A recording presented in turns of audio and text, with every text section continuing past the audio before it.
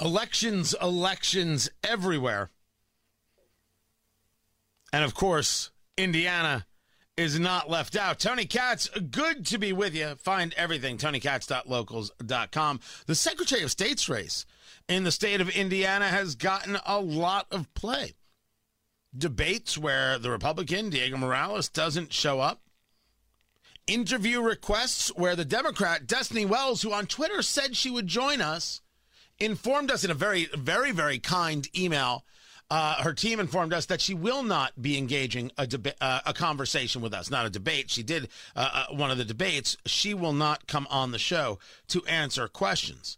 We said we were reaching out to everybody. Jeff Maurer joins us right now. He is the Libertarian candidate for Secretary of State. Maurer, M-A-U-R-E-R, Maurer for Indiana. That's F-O-R, MauerForIndiana.com. Jeff, good to have you on the show. This Secretary of State's race, it seems like an odd position. Why in the world do I care about the Secretary of State? In your view, why should Hoosiers care about this race? Tony, good morning. It's good to be with you. Well, for the very thing that you just talked about, our government doesn't listen to us. And when you've got a candidate who refuses to come on, who refuses to answer questions, we've got two candidates who are doing that to you, Tony, unfortunately. This is about government listening to us, we the people.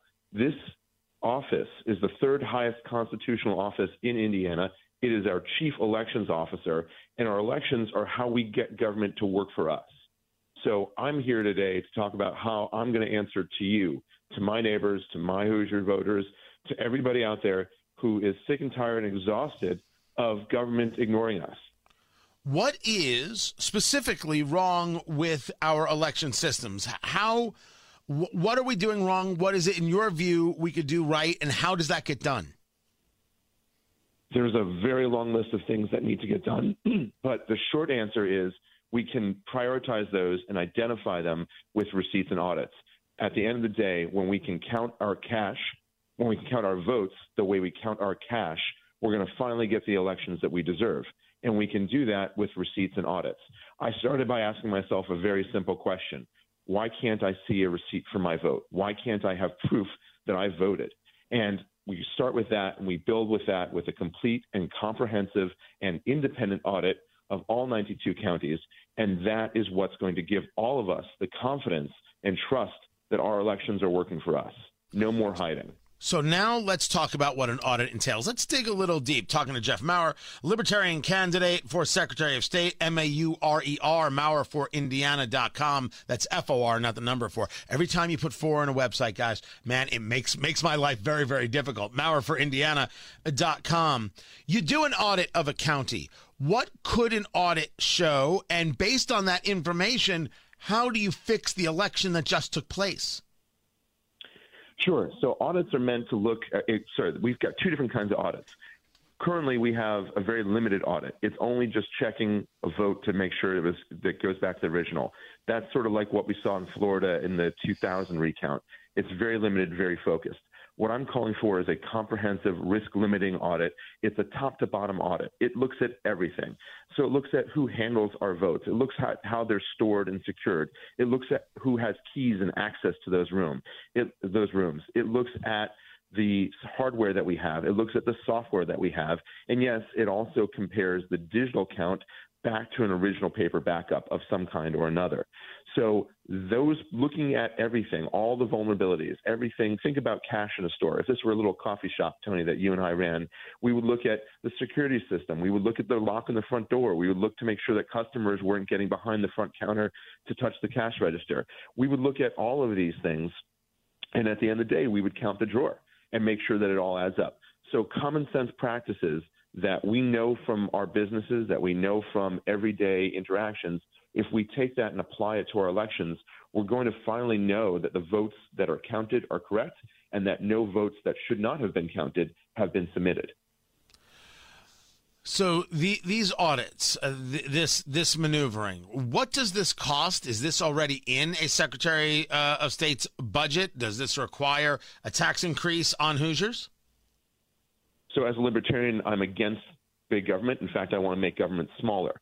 And the way that this will work is, no, there's not currently funding directly for this type of risk-limiting audit. But First, it's independent, so I'm not asking county clerks to do this. The audit is meant to show that they've been doing good work and they've been doing work within the guidelines that they've been set. But there needs to be leadership from the state level to help make sure that our elections are more secure. And the cost of that audit needs to be put to three different ways to pay for that.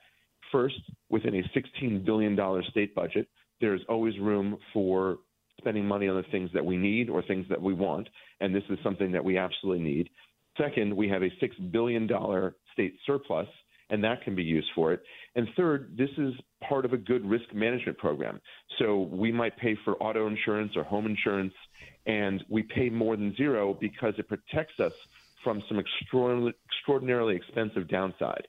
And the audit is meant to do that. It will help deter any kind of litigation. Remember, after 2020, Texas and other states sued each other over their elections. It'll help deter being sued. And if we are, it'll be the best evidence to show that our elections were working correctly, that we did do everything correct. And let me just point out this fact. We have a very narrow audit of just the hardware and just the software. And that's basically imagine just auditing the cash register itself. Is the cash register working? And that was done for 2020, but that report is still secret. I'm not aware of anybody who's ever actually seen or read this. So if it's so good, why is it hiding? Talking to Jeff Maurer, Secretary of State candidate, Libertarians. You can find him at Maurer, M-A-U-R-E-R, for Indiana.com, MaurerForIndiana.com. You have under your priorities on your website three things: elections, audits, and small business. Now, I want to dig in on the small business, but first, a 30-second primer. What does the Secretary of State do for small business in your view? Sure. So the office has a very narrow mandate. It is the office charged with licensing businesses. You, the entrepreneur, you, the innovator, you, my Hoosier neighbor, you're the one who creates businesses, creates jobs. Government does not do that. But what government does do is recognize your legal entity, the business that you're forming, and that's the narrow administrative role of this office. However, this is an opportunity for real leadership. This is where government can help serve the people of Indiana by making an environment that's welcoming to small businesses and Hoosier entrepreneurs.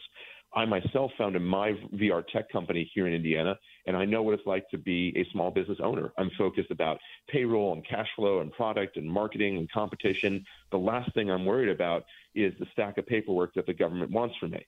Okay, So that's more than 30 seconds, but I like the answer. Don't get me wrong. Why? Oh, why, Jeff? And I'll give you 60 seconds on this one. I'm up against it. Okay. You have on your website legalized cannabis grow businesses. Normally I ask, can a libertarian please just go a day without talking about legalizing cannabis? But it's now all the rage and it's all the conversation. Why is this as a specific listing under small business? Is this the focus of the Secretary of State? No, it's not. And it's very much outside the confines of the office. And so there are a number of different industries I support, from autonomous vehicles to medical device to cryptocurrency. And I think many of our farmers, neighbors, will enjoy and profit ultimately from growing hemp for all kinds of construction materials and other products. But to talk about the future, and this is a great example, the future of businesses, there are people who will benefit. There are all the support industries that will be created and built to serve this and other future industries that we don't even think about right now. So this is where leadership's needed. We need to create the legal environment, and that means working with our legal community and working with the legislature and with the governor's office to sign bills into law to make it possible and welcoming to create these types of businesses, not to pay millions of dollars to bring in billion-dollar companies, but instead to create homegrown Hoosier businesses right here. In 5 seconds, am I going to be able to get a license, or can only certain people get a license? That's up to the legislature. Ooh, that's actually the right answer. Although some will say it's deflection, Jeff. That's what they're going to say. Just letting you know. Well, get ready I'm for that. And I believe in limited government, and that means you wouldn't even have a license, would you? That's going to be up to the voter, and no matter what you believe, I want to make sure that your vote on that issue, whether it's for a candidate, a campaign, a cause, a party, that your referendum, that your vote gets counted. So however you feel, it's my responsibility to make sure that you get heard fairly.